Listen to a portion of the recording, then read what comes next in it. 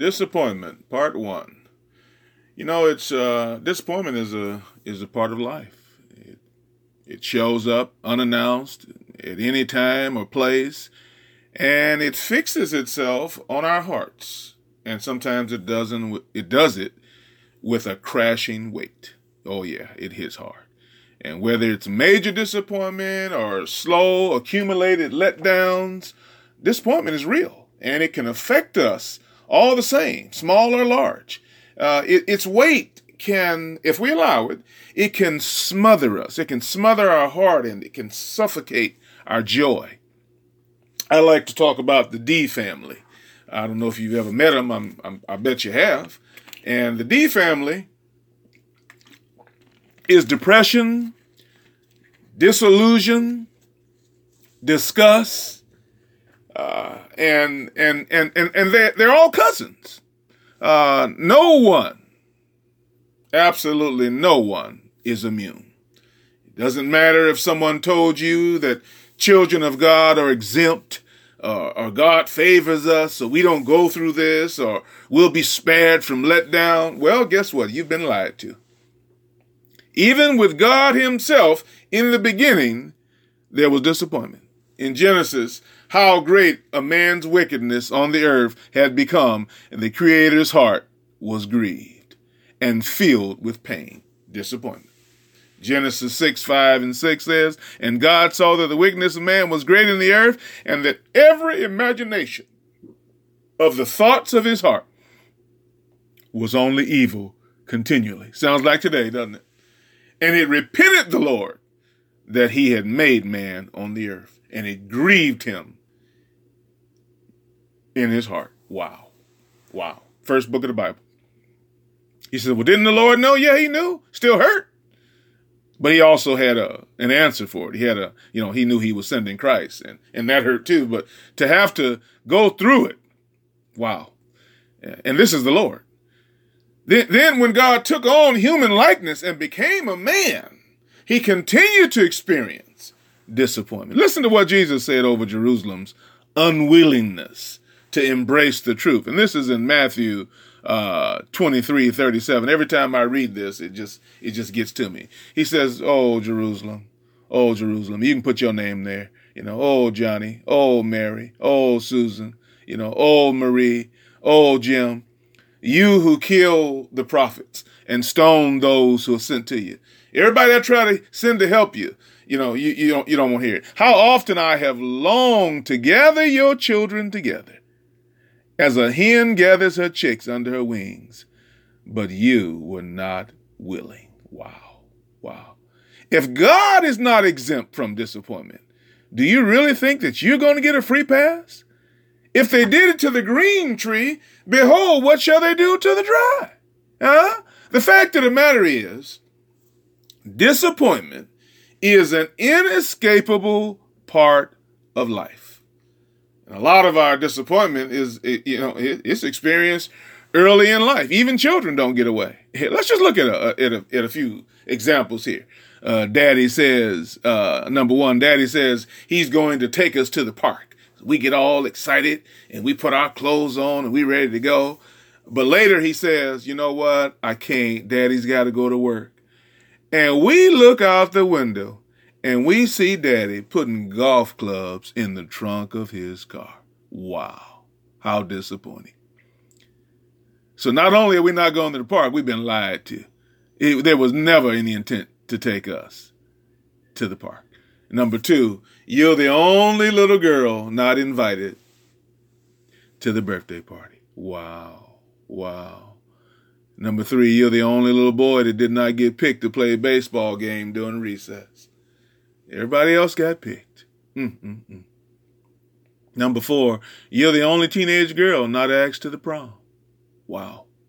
Woo, my Lord. And then number five, you're the only high school boy from the neighborhood that didn't make it on the football team. Everybody else from your neighborhood made it, but you couldn't get on the team. You see, this is only the beginning. It starts early in life. We haven't even started to live yet, and it seems like life is one letdown after another. And we're afraid to turn the corner. We're afraid to grow up. Huh? We watch our parents fight and then divorce. We watch our aunts and uncles fight and then break up.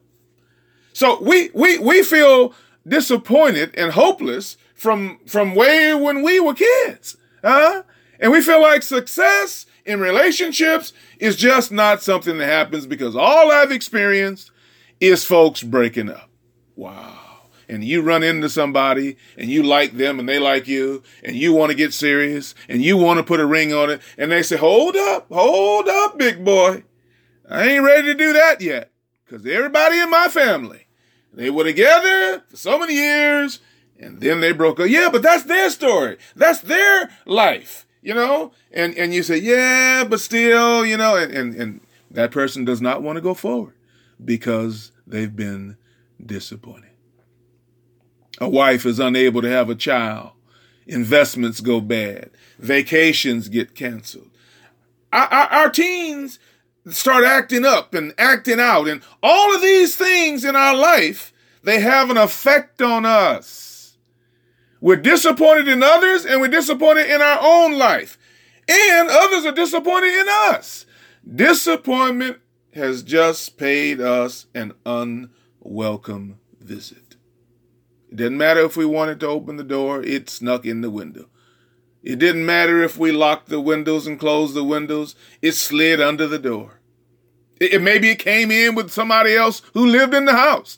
But let me tell you something about your disappointments that you probably didn't know. Things are not what they seem. There is more happening in our disappointments than we realize. One might say, what's really going on? Well, I can tell you this. We're being lied to. Oh, yeah. Disappointment is mostly a bad thing, but it also has some good in it. Every disappointing event reminds us that this is not our home.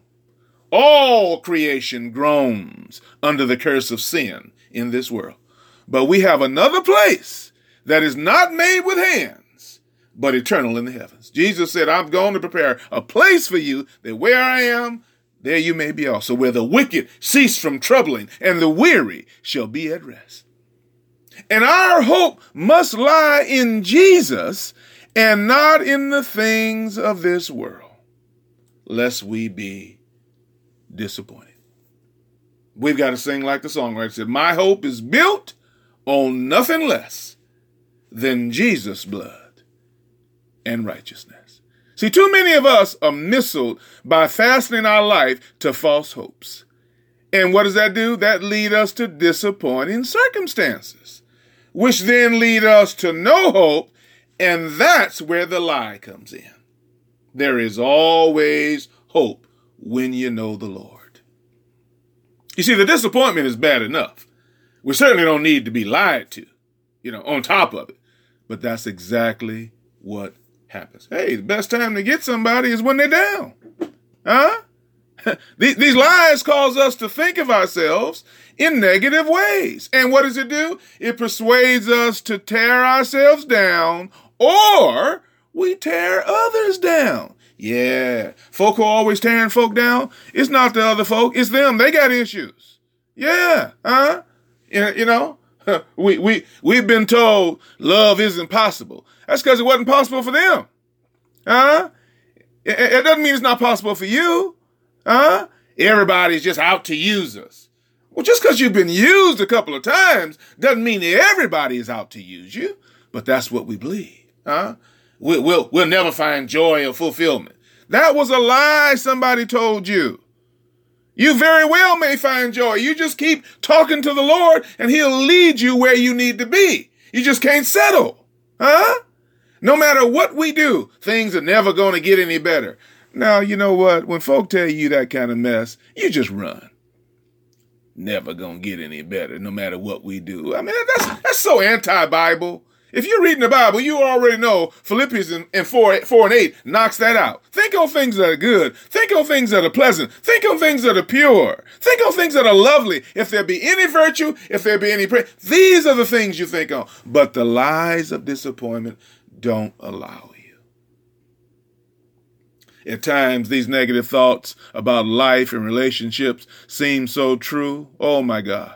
But this is only the beginning. There are more lies. See, that's what the devil does. The devil says, you got to get them now. Got to knock them out now. Got to take them all the way out. You see? And now he comes in with the lies about us. Just because someone told us we wouldn't be nothing. You ain't going to be nothing. You ain't going nowhere. And you believed him? Yes, unfortunately. Whole lot of us were told that and we didn't even try. Because our mama told us. Our daddy told us. Our aunt told us. Our grandmother told us, you ain't nothing. Your daddy wasn't nothing and you ain't going to. Ooh, and we believed it. Just because someone said something wrong with us, we believe it. Just because someone told us we're not worth anything, we believe it. Why do you want to believe that about yourself? Just because someone you love told you that. Maybe they had their own problem. They were hurting, so they had to take it out on you. You didn't think about that. Just because someone told us we're ugly and unwanted, we believe it. So we don't comb our hair. We don't bathe. We don't dress appropriately. Come on, Too many men have been told they are weak, inadequate. You weak. And so we don't even try to be strong. Wow. Really? Yeah, happens to a whole lot of folk. And don't let us sin. Now we believe the false message that we're inferior and we can never be used of God because our sin is defining us, like God does not forgive us. We feel trapped and condemned and hopeless. Have you read the word of God that therefore now is no condemnation? Stop believing the devil and his minions. How many times have you heard someone say, because of a sinful habit, I'm nothing, look at me. Look at what I've done. I'm rotten. I'm no good. Now what you did was wrong. Oh, that was rank. It was rotten and it was no good, but it doesn't mean you are. You can overcome. You can get back. You can confess and be forgiven. You can turn the corner. And what's the point? Nobody likes me anyway. I may as well be dead. Oh, stop it. Just stop it. All you're doing is sliding further into an enslaving habit, and that's of the devil. That's not of God. When you think it would end there, oh, no. This is where the lies come in. They've already come in about you. They've already come in about others. And now they come in about God. That's what the devil does. The devil knows how to run you down into the ground. See, if God really loved you, you wouldn't be going through this. Have you heard that? That's nothing but the devil. See, if God loved me, then why did my husband leave me? Because your husband was a dog. He was full of lust. That's why he left. It had nothing to do with you. Hey, you're an 8. There ain't nothing wrong with you. It's him. But we believe it's us, you know. And well, where was God when my mother died? Where was God when my father died? Where was God when my child died? He was right there where he was when Jesus died on the cross. Stop listening to lies.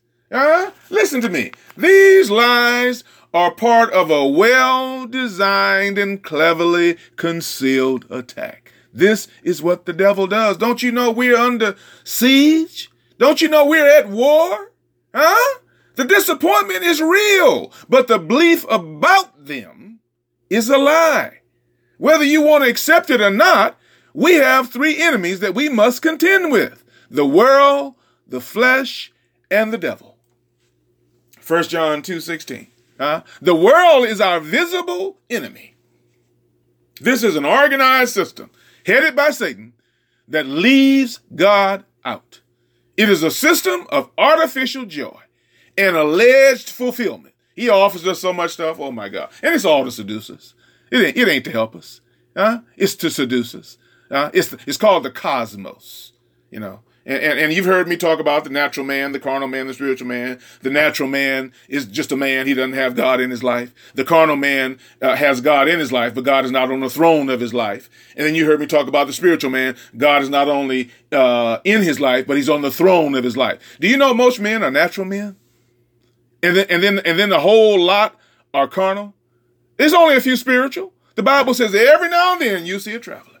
But on the broad way, those natural men, those natural women. Huh? See, this is the world for you. It could be to buy things, prestige, an affair, a new home, something you can't afford, a perfect body. Just indulge yourself to get rid of your disappointment. That's the lie the devil tells you. You can have it all. After all, you deserve it. Look at what you've been through. Oh, have you heard that? See? It's not just a disappointment. He comes making you hate yourself, making you hate other people, and making you hate God. And you cannot afford to do that. And we encounter this enemy of the world on the radio, the television, iPods, movies, internet, surfing the internet, magazines. It's all counterfeit. And it offers to help us get rid of our disappointing life. It's all fake. And it leaves us feeling even emptier and more vulnerable than we first were. And now the initial disappointment ain't nothing compared to what we feel now. And it was supposed to chase all that away. Yeah, but it didn't, did it? And now you got two problems. You still got to go home to your wife.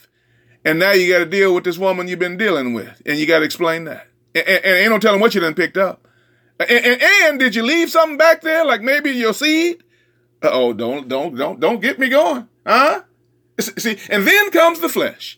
This one sneaks up on us because it's the enemy within us. See, the world is the enemy without. The flesh is the one within. It's right in us. This is the man in the mirror. And it's hell-bent on managing our life apart from God. Yeah. It's selfish by nature and remains in each of us despite our quote-unquote saved status. It's demanding relief. It demands revenge. It demands to feel better. Yep, that's the flesh. That's the flesh. In moments of disappointment, the flesh wants and tries to take over and get us to do the opposite of what our redeemed hearts know we should be doing. Our redeemed self is looking for love and joy and peace and self-control and patience. And our flesh said, why we need that? Girl, you better get you some. Boy, you better get you some. That ain't the redeemed self talking. That's the flesh. See, now the works of the flesh are evident, which are adultery, fornication, uncleanness, lewdness, idolatry, sorcery, hatred, contentions, jealousies, outbursts of wrath, selfish ambitions, dissensions, heresies, envy, murders, drunkenness, revelries, and all that stuff. That's right out of the word. For the flesh lusts against the spirit, and the spirit against the flesh. These are contrary one to another, so that you do not do the things that you wish. That's right out of Galatians 5.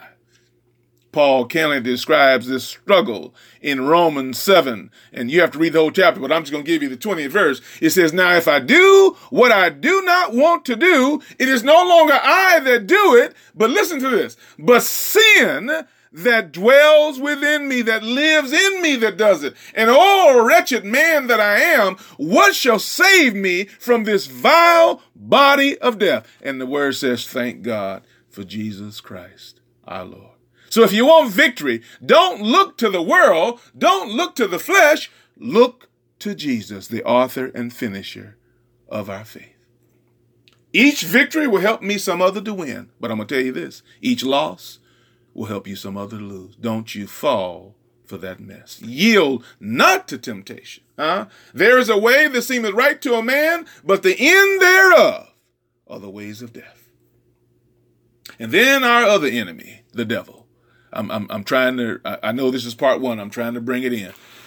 The devil, the invisible enemy, who is out to get us. As in 1 Peter says, be careful, because the devil, your adversary, like a roaring lion, is walking about seeking whom he may devour. He wants to tear us apart.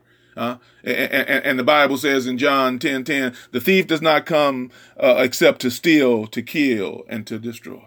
But Jesus said, I've come that you might have life and that you might have it more abundantly. The devil is no myth. Don't you believe in that red devil with a tail and a fork. He ain't imaginary. He'd love you to think that. He's the God of this world. He's the God of the cosmos.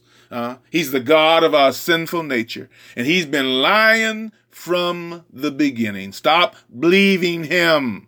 Revelation 12:9 says he leads the whole world astray. Believe the word of God. Jesus said in John 8:44, you belong to your father, the devil. Talking to the Pharisees. And you want to carry out your father's desire. He was a murderer from the beginning, not holding to the truth. For there is no truth in him. When he lies, he speaks his native language. For he is a liar and the father of lies. That's what Jesus said to the Pharisees. He said, and you just like him. What is the primary way the devil attacks us? Lies, lies, lies. That's what he did to Eve. The serpent was the craftiest of the creatures the Lord God had made. So the serpent came to the woman, and this is what he said. He said, really? None of the fruit in the garden? God told you none of the fruit? He changes the narrative. God says you mustn't eat any of it. Of course we may eat it, the woman said. It's only the fruit from the tree in the center of the garden we're not supposed to eat. God says we mustn't eat of that or even touch it or we'll die. And the devil says, really? That ain't true. You're not going to die. You're not going to die. God knows that if you eat of that tree, you're going to be just like him. Your eyes will be open and you'll be able to distinguish good from evil. You see how he changes the narrative, mixes truth with a lie? How do you think he got so many angels to turn against God? You know what? I'm going to tell you this. I believe Satan is an attorney. You can laugh if you want to. Yeah. Satan's a lawyer. Yeah. Satan is the ultimate source of lies that come to us in our disappointment. He and his imps, they grab us while we're vulnerable and slip in false messages designed to deceive us when we are at our weakest. And that's a wise thing to do. That's the devil's tactic. When someone lets us down, here comes the thought, no one cares about you. Here comes the thought, you just can't trust anybody. Yeah, and it's nothing but a lie. He is a self-condemning voice after you sin, making you say to yourself, how could I do such a thing? I'm beyond forgiveness. I'm such a fool. Now, what you've done may have been foolish. But no one is beyond forgiveness except the devil himself. I'm going to end it right there. And I want you to stay tuned for next week's message, Disappointment, Part 2. But I want you to listen to Smokey Norfield, in saying, I need you now, Lord. I need you now. This is what's going to help us through our disappointment. God bless you. Faith Worth Finding Ministries, Weekly Encouragements by Nam Ware.